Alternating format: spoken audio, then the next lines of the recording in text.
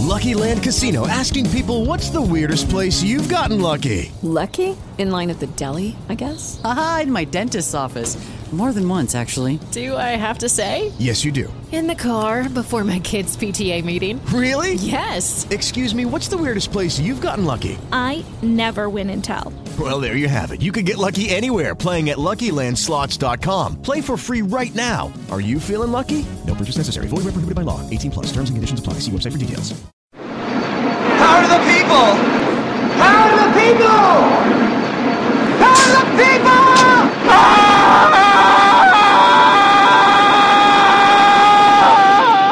Hello again.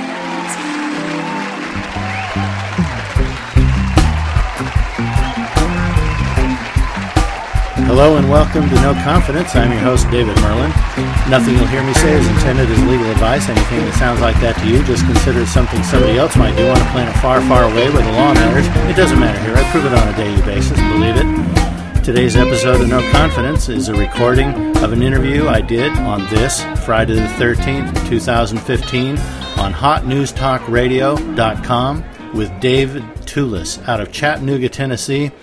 You really want to listen closely. We discuss public vehicular travel. It's been on his mind for a long time, and we talk statute, the basis of the motor vehicle code, the origin of the motor vehicle code.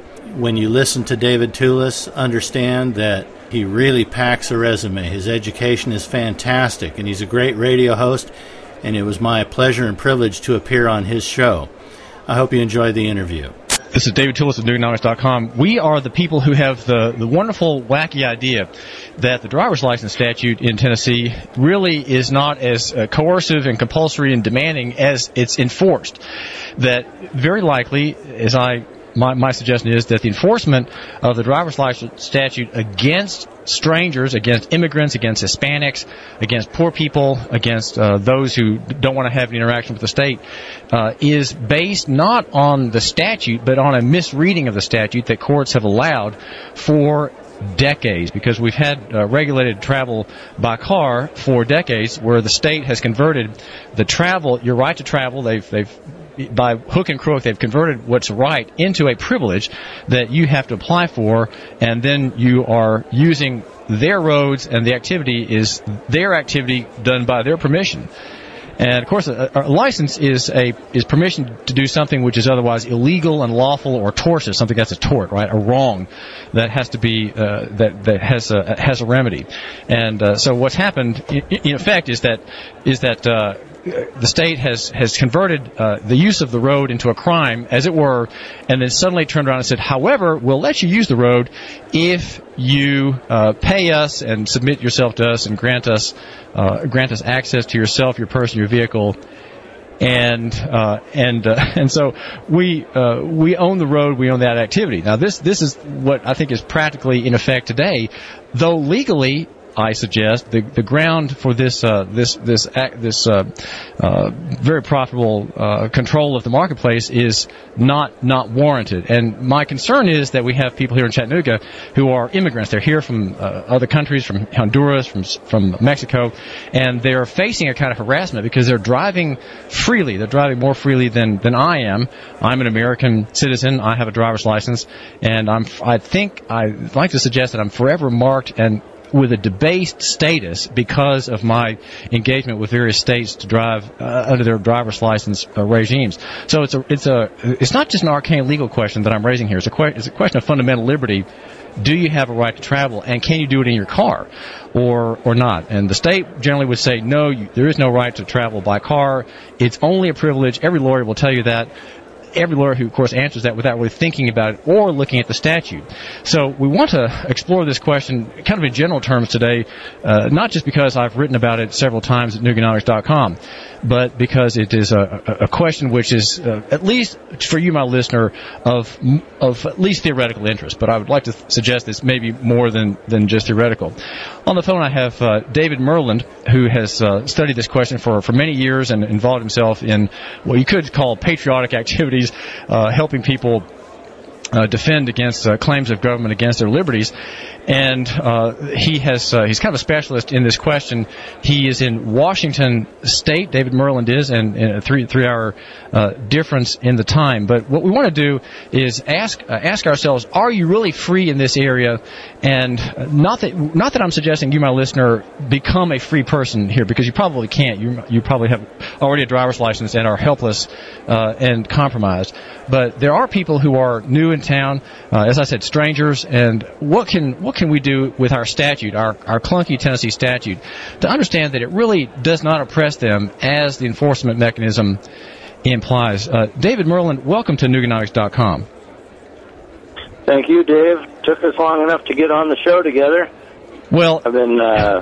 I looked at your dossier, your resume, and you really you eclipse so many people that have talk shows that it's really a great opportunity for me to speak with you. Well, it's a great opportunity for us to speak with you, David. You are kind of a specialist in the arcane law of driver's license statutes and histories of statutes, how they came about. You're working out of the state of Washington, so you have some kind of Washington-centric, Washington-specific information. But tell my listener in a nutshell what the general argument is that you make, generally speaking, whether he's in Georgia or Alabama or Tennessee. Generally is a great place to start. I should tell everybody I'm not an attorney. None of this is legal advice. I've met plenty of attorneys that simply don't impress me, and it's a matter of understanding there's a big difference between researching the law and practice of law. A lawyer practices law, but a researcher can have a grasp on things that you might not have ever even thought of. In a couple of examples, you have the blonde lineup on Fox News, but what you don't see on the surface is that Shannon Bream is a former Supreme Court clerk. Laura Ingraham is a former Supreme Court clerk, and you don't get access to people like that. And so there are certain they aren't practicing attorneys, and yet they are really up on the law. So the fact I'm not an attorney, don't let that scare you. I've read in excess of 4,000 decisions, and I didn't do them on recreation. I didn't just sit at home saying, I'm going to read some court cases. It's been because I was involved in litigation. And I'll admit that for many years I practiced law without a license for people that couldn't afford attorneys, but I never defended guilty people, and I never argued outside the box. Statutes is number one. It's the first thing the government will tell you is that we got to follow statute. So I research statute, and I have an appreciation for statutory or legislative history. And generally speaking, here are a couple of expressions, one from the Washington State Supreme Court and one from the U.S. Supreme Court. Washington State Supreme Court, Neely versus Bach, 1935. It will be observed that a highway within the contemplation of the Act is every way or place of whatever nature open as a matter of right to the use of the public for the purposes of vehicular travel. There can be no question but that this definition is broad enough to include streets in incorporated cities because they are open as a matter of right to the use of the public for the purposes of vehicular travel. Where did that right go? Here's the U.S. Supreme Court, 1925, Buck versus Kuykendall. David, back up the just a right second. to travel interstate by auto vehicle upon the public highways may be a privilege or immunity of citizens of the United States. A citizen may have, under the 14th Amendment, the right to travel and transport his property upon them by auto vehicle, but he has no right to make the highways his place of business by using them as a common carrier for hire. Such use is a privilege which may be granted or withheld by the state in its discretion without violating either the Due Process Clause or the Equal Protection Clause, end quote. And that is by far the most conspicuous statement I've ever heard regarding the right to travel. And it's right out of the Supreme Court in 1925. The question wasn't before the court as to whether or not it's a right, but the court went the distance of saying, excuse me, everybody, you might have a right under the 14th Amendment. We can't rule on it because the question's not before the court, but would you look at this? There's a right you might have a right. That's a request by the court to bring the argument before the Supreme Court. And you have an entire segment of the anti-tax movement, or whatever you want to call the movement, that addresses the right to travel in all kinds of really cockamamie ways that there's no remedy in it. They've been doing it for years, the Uniform Commercial Code and other arguments. And if you just went straight at this saying, why, when I take my child to the soccer game, when I drive to work, why am I paying a tax just to do what everybody does every day? And so generally speaking, there is a right to use the highways, and not everything is a privilege.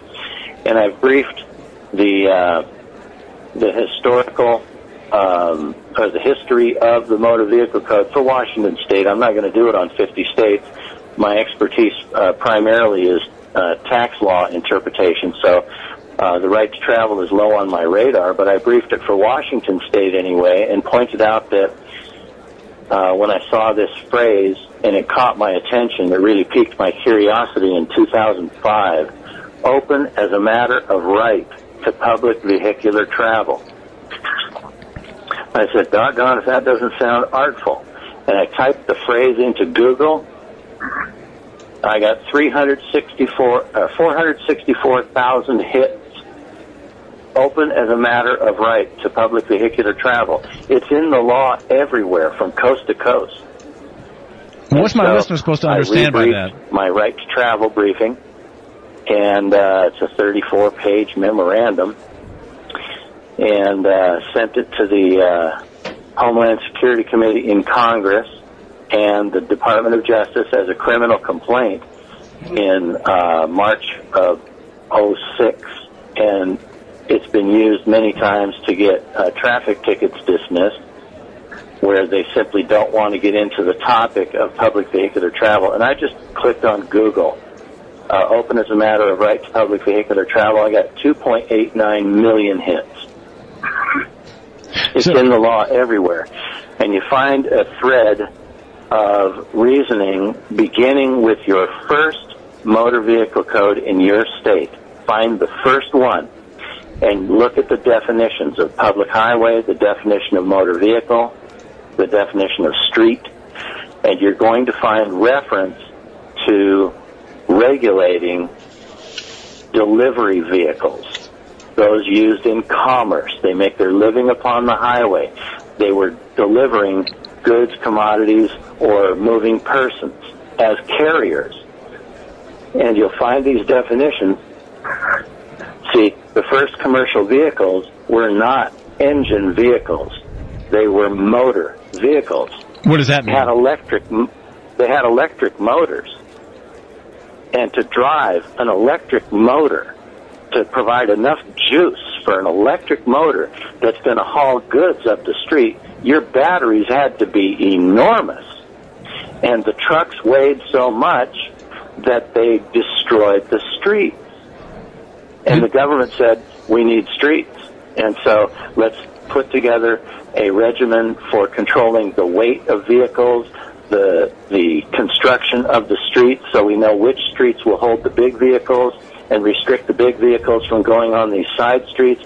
And they came out with a whole regulatory scheme to address delivery vehicles that were driven by motors, not engines.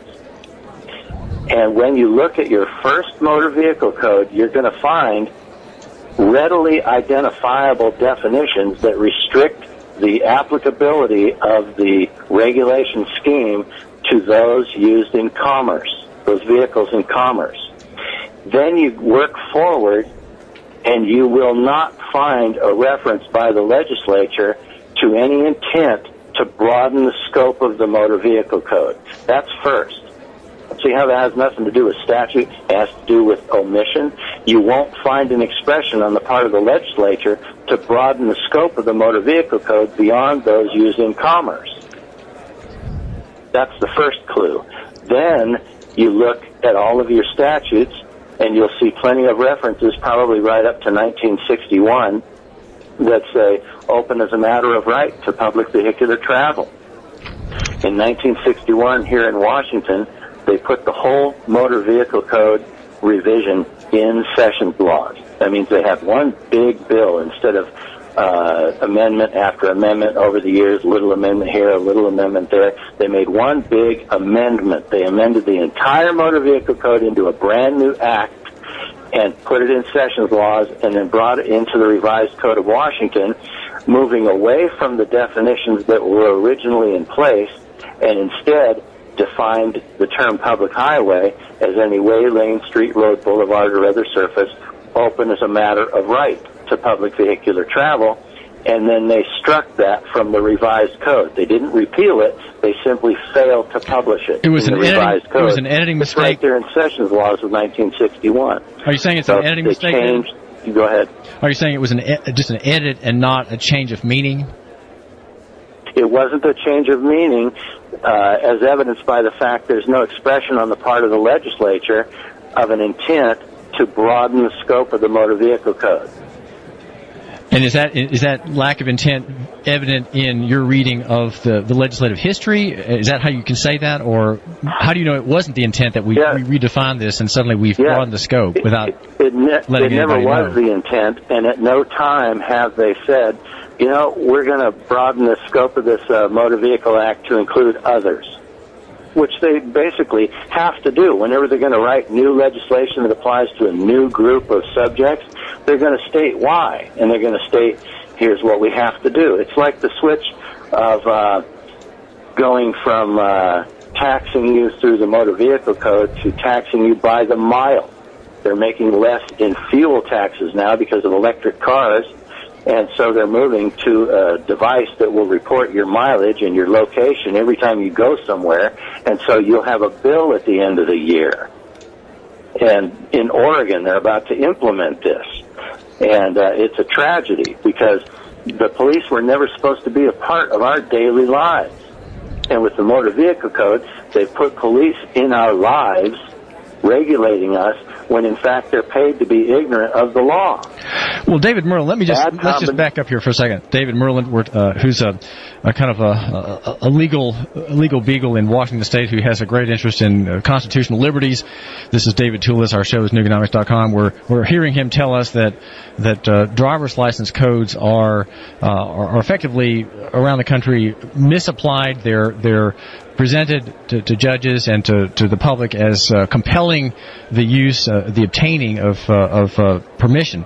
Well, let me ask you this, David Myrland. If Tennessee has a ruling that says that driver's licenses are in equity, and it's in a case, I think, from the 1930s, Sullins versus Butler, that I just mentioned offhandedly. But it says that it's in equity. In other words, to have a driver's license, you are in commerce. You go to a party who has a good you want to have. You pay to have that good. You enter into an agreement with the state. You become a party to effectively a contract in equity. And if that's the case, then there is no mandatory, compulsory way that anybody could be given a driver's license, right? It has to be by application, which means it's in equity. And does that imply then that the underlying statute is somehow all voluntary, or is it really compulsory? For me and my purposes, there's no such thing as implied. There's no such thing. I go to the language of statute first, because the Supreme Court in literally hundreds of cases has said statute is first. And so we look at the language of the statute, and if the statutory language is clear, our inquiry is at its end. And so go ahead. If I can find clear language, my inquiry is at an end, and I pound on what the law has given me. And if you're a defendant, you stand on the law. You say the law is perfectly fine. You cannot accuse me. You cannot arrest me and charge me because the law is very clear. And I'm saying no. I'm looking at the law and saying, excuse me, but do you have a code that applies to me? You're applying the motor vehicle code to me when I was engaged in a right. How does a privilege code apply to the right of public vehicular travel? I don't see any mention in the motor vehicle code of automobiles or of right to travel. I see a privilege for operating a motor vehicle, but in our second degree car theft statute here in Washington State, which was revisited as late as 2003 to stiffen the penalties for automobile theft. It says right in there, if anybody takes without permission an automobile or a motor vehicle, 3 times in one statute, automobile or motor vehicle. They're 2 different things. Every motor vehicle is an automobile, but not every automobile is a motor vehicle. And, all right, motor vehicles are used in the exercise of a privilege. And what I'm dying for a court to say is, well, you got motor vehicle plates on your car. Thank you, Your Honor. I'll take those off, and this mistake will never happen again. Thank you very much. All right, so my listeners... I'll pay the ticket. David Myrland, my listener's he's trying to follow what you're saying. Let me just see if I can restate it. You're saying that if you're exercising a right, you're carrying your personal property, your personal effects, you're using the roads for personal use, not for gain, not for commerce. You're not hauling anybody for hire. You're not renting your car out for services. You're not carrying goods or products from one place to another in business. If you're not doing that, but just exercising a right, you're saying that my listener could stand on that right and say, well, I really don't want to be, I'm not involving myself in a privilege. Leave me be. You'll never get away with being that nice. Here's what I would do, and this is not legal advice, but I would go further, and I would say, okay, let's look at traffic court, Your Honor. You're applying a privilege code to me when you know I was exercising a right because the prosecutor has failed to put on the record any refutation of my briefing of the right to travel. It exists. It's in the law. I've argued the law just like I'm supposed to rely on just the law. And it says, open as a matter of right to public vehicular travel. You either explain to me what the legislature had in its mind, how insane they had to be to put this in the law, or you dismiss this ticket. Because for as long as the record is barren of evidence that that privilege code applies to the right of public vehicular travel, I have to believe you're using the mail to get my money in a fraudulent scheme. That's a federal... David Tulis, I have a welcome for strangers, aliens, newcomers to Chattanooga, and it's in the line of an argument, a novel legal argument. It's novel because lawyers haven't thought about this. Lawyers are supposed to look at statutes, and they don't. And my argument is that Tennessee Code 555301 is permissive, not compulsory, the way it's written. And I have a master's degree in English, and so I take words to be significant. And whether it's poetry or Catherine Mansfield's short story or a Faulkner novel, I read all those with great relish and try to make use of the words and try to see how there's intentionality in every word. Even a badly written statute has to be understood as having the intention of the General Assembly. And our driver's license code under the application, examination, and issuance part of the statute in Title 55 seems very gracious, seems very open to strangers, to people who don't speak English too good, who are here looking for the American dream in the Chattanooga area, which is a great place for them to come. We're glad that they're here. We want more of them. We want there to be newcomers here who like the local economy here in Chattanooga. The name is David Tulis. Our show is Nuganomics.com. And we're talking about, you might say, legal aches and pains, but if you have aches and pains in your neck or your back or your leg from an accident perhaps, you need to go to Nancy Reinhardt. She's a chiropractor at North River Chiropractic and holds to C.S. Lewis's wonderful little saying that a man is not a body with a soul, but a soul with a body. And she'll, yes, the usual things she's going to take care of and exercise upon you. She'll stand on your back, I guess, if you want her to. But she has something special, and it's a free session in her magnetic resonance therapy device. It's called the Magnosphere, and she would like you to have a free session on her, okay, on her. That's Nancy Reinhardt, and that improves your health by precisely tuned low-frequency magnetic fields. It's invented by a former NASA scientist, and Nancy is at 875-8222. That's 875-8222. And this is David Tulis. There's another remedy I want to just throw at you, and that's the clean air in your house. If you have mold and mildew, there may be a problem in your ductwork. And one of my first advertisers here at Nuganomics.com is old friends at Ducts, the Indoor Air Professionals, formerly known as Duct Busters. cleaning the mold and mildew out of your long neglected ductwork, that mysterious domain between the vent and your HVAC system. That's duct 876-9907, 876-9907. And there's a special for you, the Nuganomics.com listener, is this. She will clean out, the crew at Ducts will clean out the fire trap, the fire hazard that is your pipe leading from your dryer. Your washing machine and dryer set is a fire trap, fire hazard, and it will be cleaned out at no charge, ordinarily about $90. Also, Delia's Authentic Mexican Food in Saudi Daisy is a great place to eat out. I'd like you to patronize Maria and the waitress Naya and the cooking staff back in the back at Delia's Authentic Mexican Food. They have a rich selection. Loaded nachos and homemade tamales, crazy chicken, all with the freshest ingredients, cooked to perfection. Delia's has a special today, the Tazon de Nachos, beef or chicken, number 10 on her nicely illustrated menu. If you're new to the country, if you're a German, you'll see the pictures there and you'll know what you're ordering. Do experiment here in the United States. It's only $5.99. My name is David Tulis, and our show is Nuganomics.com. We're trying to get to the bottom of a knotty question, which I don't think we can resolve, but we want to talk with, I would say, is an expert on the question of laws and liberties, and in an arcane field. But whether or not you have a right to travel by car is a question that bothers me. I think a lot about you, my listener, on this point. And I've written a good deal about it. My website is for the thinking man. It's not a popular website. I want you to know that. If you go there, it's not highly trafficked and not highly favored. And here's why. Only the people who matter go there and read my analysis. For example, my essay, New Defense for Aliens and Liberty Lovers, No Requirement to Obtain Driver License. Now, I say it in the headline a bit more aggressively than perhaps I should, having this theory just in pencil. But David Myrland is on the phone with us from Washington. He is a student of the law and a help to people who are in difficult situations vis-a-vis the good people, namely the state. His state is Washington, but they talk with David about their problems in other states.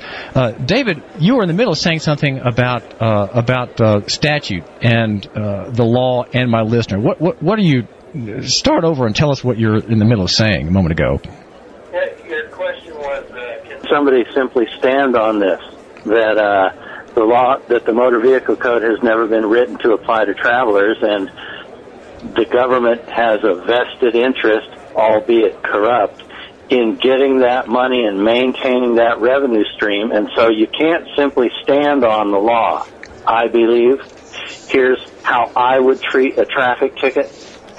I would appear in traffic court after having complained to the federal government that the traffic court is a racketeering scheme. I would have named the judge that's going to handle my case as a racketeer, a defendant in that criminal complaint.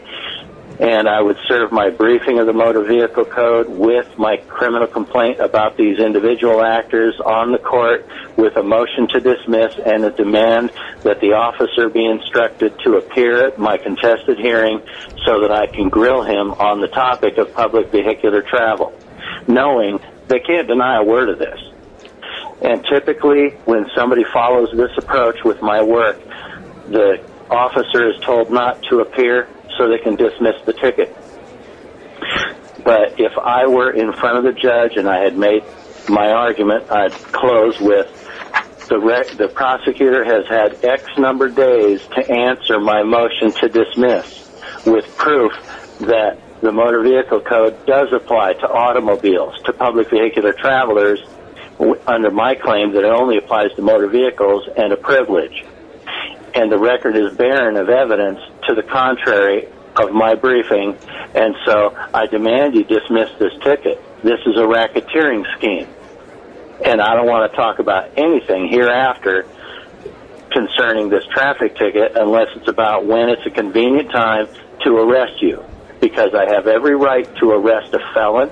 You're committing felonies against me. This is a racketeering scheme. You have no evidence whatsoever that this applies to me. You're using the mail to get my money illegally. That's mail fraud, 20 or 30 years under the federal mail fraud statute, 10 years for conspiracy against my rights under 18 U.S.C. 241. And so, is that the oppression statute? You have no evidence to convince me that you're not felons. And so I want to discuss citizen's arrest. So you're effectively saying where it leads. You're saying where it leads with me. You're saying, David Myrland, that you have a very aggressive approach rather than simply standing on the statute. My suggestion is much more pacific, much more peaceful, and I would say, well, I would argue statutory construction in Tennessee. For example, in the case of driving without a license. Now my situation is I'm a licensee of the state through the Department of Safety and Homeland Security. It's renewed. It is a kind of a complex relationship, I guess. But I have sought that, and I'm even if my license is expired, court cases in my state suggest that I'm always a licensee and subject to the statute, which applies to licensees only. So that's a great question. The way you phrased it during the break to me was once a licensee, always a licensee. The reason I'm as aggressive as I am is because for years on what had to constitute more than a couple thousand conference calls speaking with victims across the United States, all I saw was the law set aside. The law's not good enough for our public servants. And so I've found it necessary to take a further step to tell them, here are the ramifications if you commit a felony against me or somebody else and I learn of it. All the case law says you got the right to arrest a felon. And by the way, all of this is free on my website, wevgov.com, WEVGOV. wevgov.com. There's a motor vehicle code page. There's a citizen's arrest page where you'll find upwards of, 30 or 40 cases across the United States on the federal level about the right to arrest a felon. And you consult your own state law to figure out your own rights. But coast to coast, I can arrest a felon. And it's so, if you know a few things about the law, you'll see felonies all around you. I didn't get any respect until I started filing criminal complaints. I didn't understand government until I read the criminal code. I said, this is their home address. This is where they live. And so I got a course on how to write and file citizens' criminal complaints you'll see on the website, a course about public vehicular travel on the website, a page about public vehicular travel, and on that page there's a link that says this criminal complaint. That's the criminal complaint. It's near the top of the page, a blue link that says this criminal complaint. Click on that and you'll have the entire March 9th of 2006 filing that me and another fella and I did with the Department of Justice and the Homeland Security Committee, reporting that Washington state authorities are committing all these federal crimes by misenforcing the motor vehicle code against public vehicular travelers. So okay, let's just back up for a second. You have it in brief. At the top of the left-hand menu column, you see YouTube and YouTube 2. If you click on YouTube 2, there will be several seminars. One of them is about public vehicular travel, where I narrate my way through that criminal complaint. So you see I've written it for judges. I've got audio instruction for the beginner. And you can see that in the law, everywhere, you have a right to travel. But standing on the law isn't good enough because it doesn't mean anything to our public servants, David, which forced me to explore my own remedy. Since we have no courts, I still have dominion over the body of a felon, the person of a felon. I can arrest them. I want to back up here. We're talking about David Myrland, who is... So I want to bring all that to bear when defending my rights.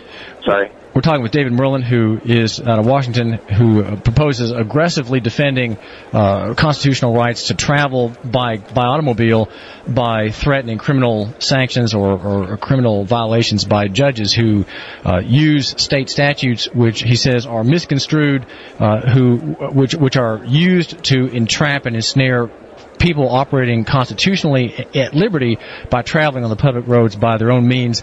not involved in commerce. So let's just back up for a second, David Myrland. Your argument is that my listener is free to use the public road in a self-propelled carriage or automobile, and that he doesn't have to have a driver's license if he wants to exercise his rights to travel. Can you just kind of give a nutshell summary of your position in that context, please? Sure, and that is in a perfect world. The public servants have the guns. And so they have us trapped in this. And getting back to your comment, once a licensee, always a licensee, wasn't that easy? That's the phrase that allows them to shove the law aside and look strictly at the fact that you once were licensed or are currently licensed. That excuses them from having to look at the law at all. It's a ruse. and so you have to ignore that. It's about statute. It's not about the fact you once received a license. It'll never be about that. It's always about the law. Now, your argument under this Tennessee statute is a firm one, but you have simply fallen into a poorly written statute that on appeal they might give you a void for vagueness ruling, but you ought to couple this with full familiarity as to which statute they cite you under when they find you driving without a license. Is it 55-50-301, or is it another statute that prohibits driving without a license? Well, there's another statute in Tennessee. They can run to and just ignore this one that you've pointed out. Well, there is another statute which is the requirement to exhibit. If you have a license, you're required to have it on you at all times and to exhibit it on demand. It's called show on demand. Okay, that's kind of a shelter for them to run from this poorly crafted statute that you seem to focus on. Well, there are two that seem to create this liability upon my listener, or my listener's son, let's say, who's 17 years of age and just about to get into his car for the first time and thinking he can't do it without a driver's license. So your argument is, David Myrland, that the state is misrepresenting the law and pretending that everybody's in commerce. However, not everybody is in commerce. Make a distinction between an operator of a vehicle, of a truck or a car in commerce versus someone who's operating that car or truck privately. What's the distinction that makes the two categories? And then why does it matter? Sure, and it's a distinction they refuse to acknowledge because they simply say every use of the streets is a privilege. They want to even license bicycles. But anyway, back to the major point, which is anything with four wheels that's drawn upon the street by other than muscular power is the exercise of a privilege. That's their broad statement, but when you look at the law, the origins of the Motor Vehicle Code, you find that it was not that way when it started. And beyond that, you probably, in your state, will not find a reference by the legislature to any intent to broaden the scope to include other vehicles.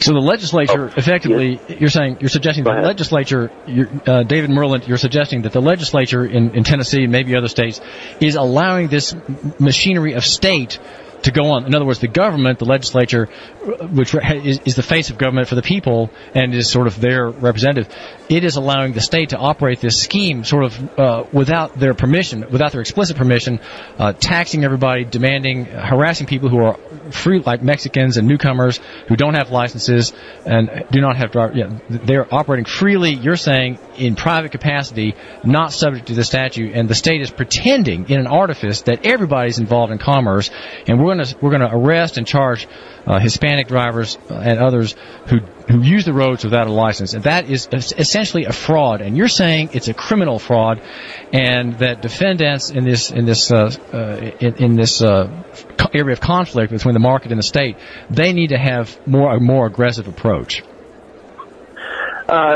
Knowledge first, aggression later. And so you acquaint yourself with the law, and look at what I've done with Washington State's law. That's the model.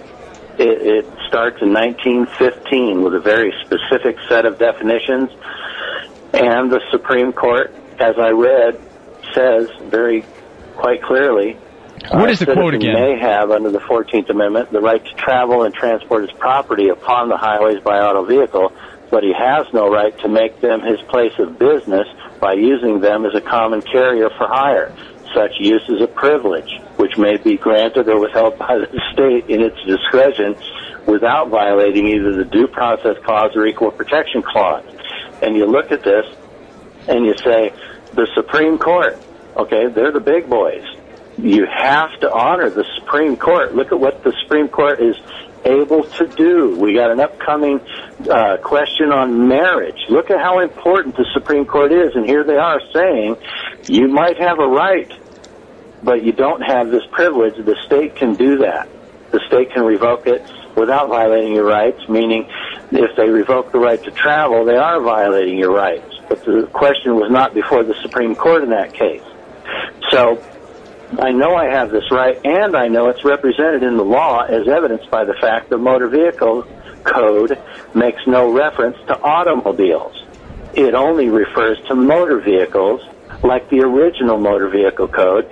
It doesn't say that it addresses public vehicular travel, which is a right. It only applies to a privilege of operating a motor vehicle. And so there's the line drawn between these two. And if I am using the road as my place of business, I'm conducting business on property held in trust by the state for the citizenry. I don't have that right. That's a privilege. But if it's held in trust by the state, I have a right to use it. And the difference between the two, it's one thing to read the law. It's another thing to have 25 years to think about it. This is David Tulis. We're talking with... That's what I have in my advantage. In 1988, I started studying tax statutes. And in 1994, I made a few appearances as an expert witness. I have a real drive to analyze statute first, and I have found so many protections in statute, it's all I argue. I'm totally within the box. And if you read several times the criminal complaint on wevgov.com, if you get the materials there, you're going to see everything's based on law, and it leaves the government speechless. There's a difference between using the streets for business or using the streets as a matter of right, and just to transport yourself or your property. And that's a perfectly good reason. You can't set up a kiosk in the shopping mall.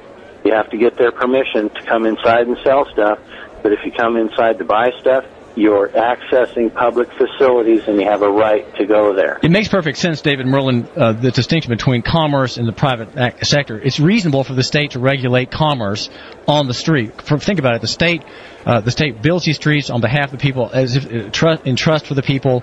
And here now we have a whole group of people who are merchants and shippers, and they're pounding the road with their trucks and their heavy traffic. They're making a living on the road. The road supports their livings, and that's not quite fair. So we need to be able to tax and control and regulate these people because they are injuring the public interest. They're, of course, serving the public interest by being involved in commerce, but on the other hand, they're imposing damage and costs and risks to the public by the streets, and therefore those people have to be regulated to some extent. They're taxed and regulated, and there's a public safety interest in controlling large trucks and vans, trailer tractors and straight body trucks and pickup trucks and vans that are carrying equipment and insecticide and whatnot, vans piled high with ladders and so on. And these are some of those people, maybe not all of them, but they are making a living off the public highway, and so it's right that they be regulated to an extent. And you agree with that, right? That's reasonable. That's not wrong. Most definitely, okay. And it's very, I feel, obviously expressed in Washington State Attorney General reports that you'll see quoted or excerpted in my criminal complaint and memorandum on wevgov.com. Under its power to regulate private use of our highways, our legislature has required that motor vehicle operators be licensed. Undoubtedly, the primary purpose of this requirement is to ensure, insofar as possible, that all motor vehicle operators will be competent and qualified, thereby reducing the potential of hazard or risk or harm to which other users of the highway might otherwise be subject. Okay. And you're then suggesting, it goes on, David, second paragraph, we cannot overlook the merit in and forcefulness of the argument that a broad delegation of authority is essential to the enforcement of the licensing requirement. However, A right as precious as the freedom of an individual who has not violated any law to travel wherever he pleases without interruption should not be denied by implication where an equally consistent construction not impairing such right is possible. So what you're saying from the state attorney general. And so there's a distinction being made that the police power of the state has to be applied for the public interest, for public safety upon merchants and operators in commerce who are using the roads for their profit and bringing damage and cost to the roads themselves, bringing potholes. And so they, in commerce, they are rightly regulated. You're not contesting that, but you are saying it's wrong for the state to pretend that everybody else is also doing the same thing, and that these other people are just commoners like you and me, like my listener, and we are simply using the road to get to church or to go to the store or to get to work. That's not commerce. Is that right? That's right. The head side of the coin is the second part you cited, and the tail is the side of the coin that says they can regulate others. First is freedom, heads. Tails, you can regulate other people. The most important one is my right to travel. The second important one is regulation of other users so that I'm safe when I travel. David Myrland, I want to thank you for joining my listener me here today at Nuganomics.com. It's been my pleasure, of course. You call again, all right? Will do.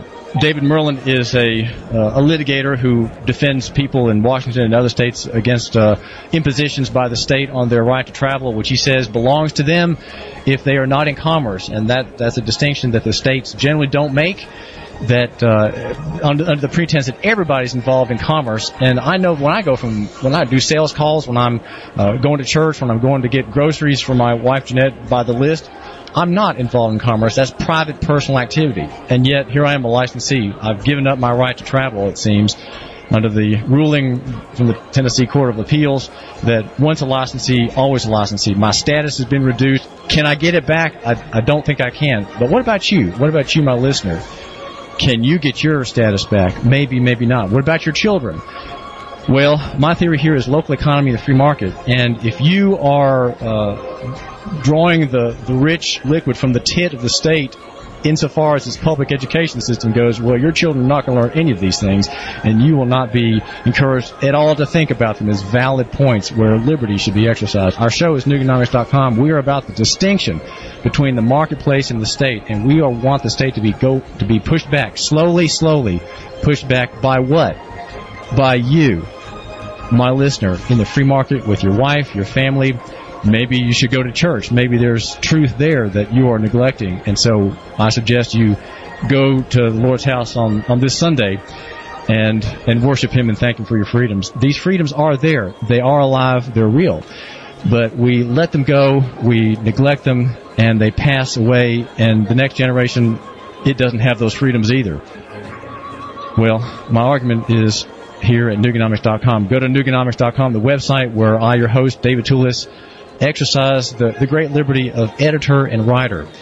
The website that's not very popular. Not a lot of people go there because, in fact, not a lot of people really matter. And but I'm giving you all the best right here at Nuganomics.com. That's our show, and our station is Hot News Talk Radio. Hot News Talk Radio, 1240, 910, and 1190. I thank you for giving me a few minutes of your time. And there you have it. I urge you to tune in the future to hotnewstalkradio.com and listen to the shows offered by David Tulis. He's a wonderful mind, a great host, and I want to thank him for having me on his show. My name is David Myrland. I hope you enjoyed the interview, and I'll see you in the next episode of No Confidence. I say good show. With the Lucky Land Slots, you can get lucky just about anywhere. This is your captain speaking. We've got clear runway and the weather's fine, but we're just going to circle up here a while and get lucky. No, nothing like that. It's just these cash prizes add up quick. So I suggest you sit back, keep your tray table upright, and start getting lucky. Play for free at LuckyLandSlots.com. Are you feeling lucky? No purchase necessary. Void where prohibited by law. 18+ terms and conditions apply. See website for details.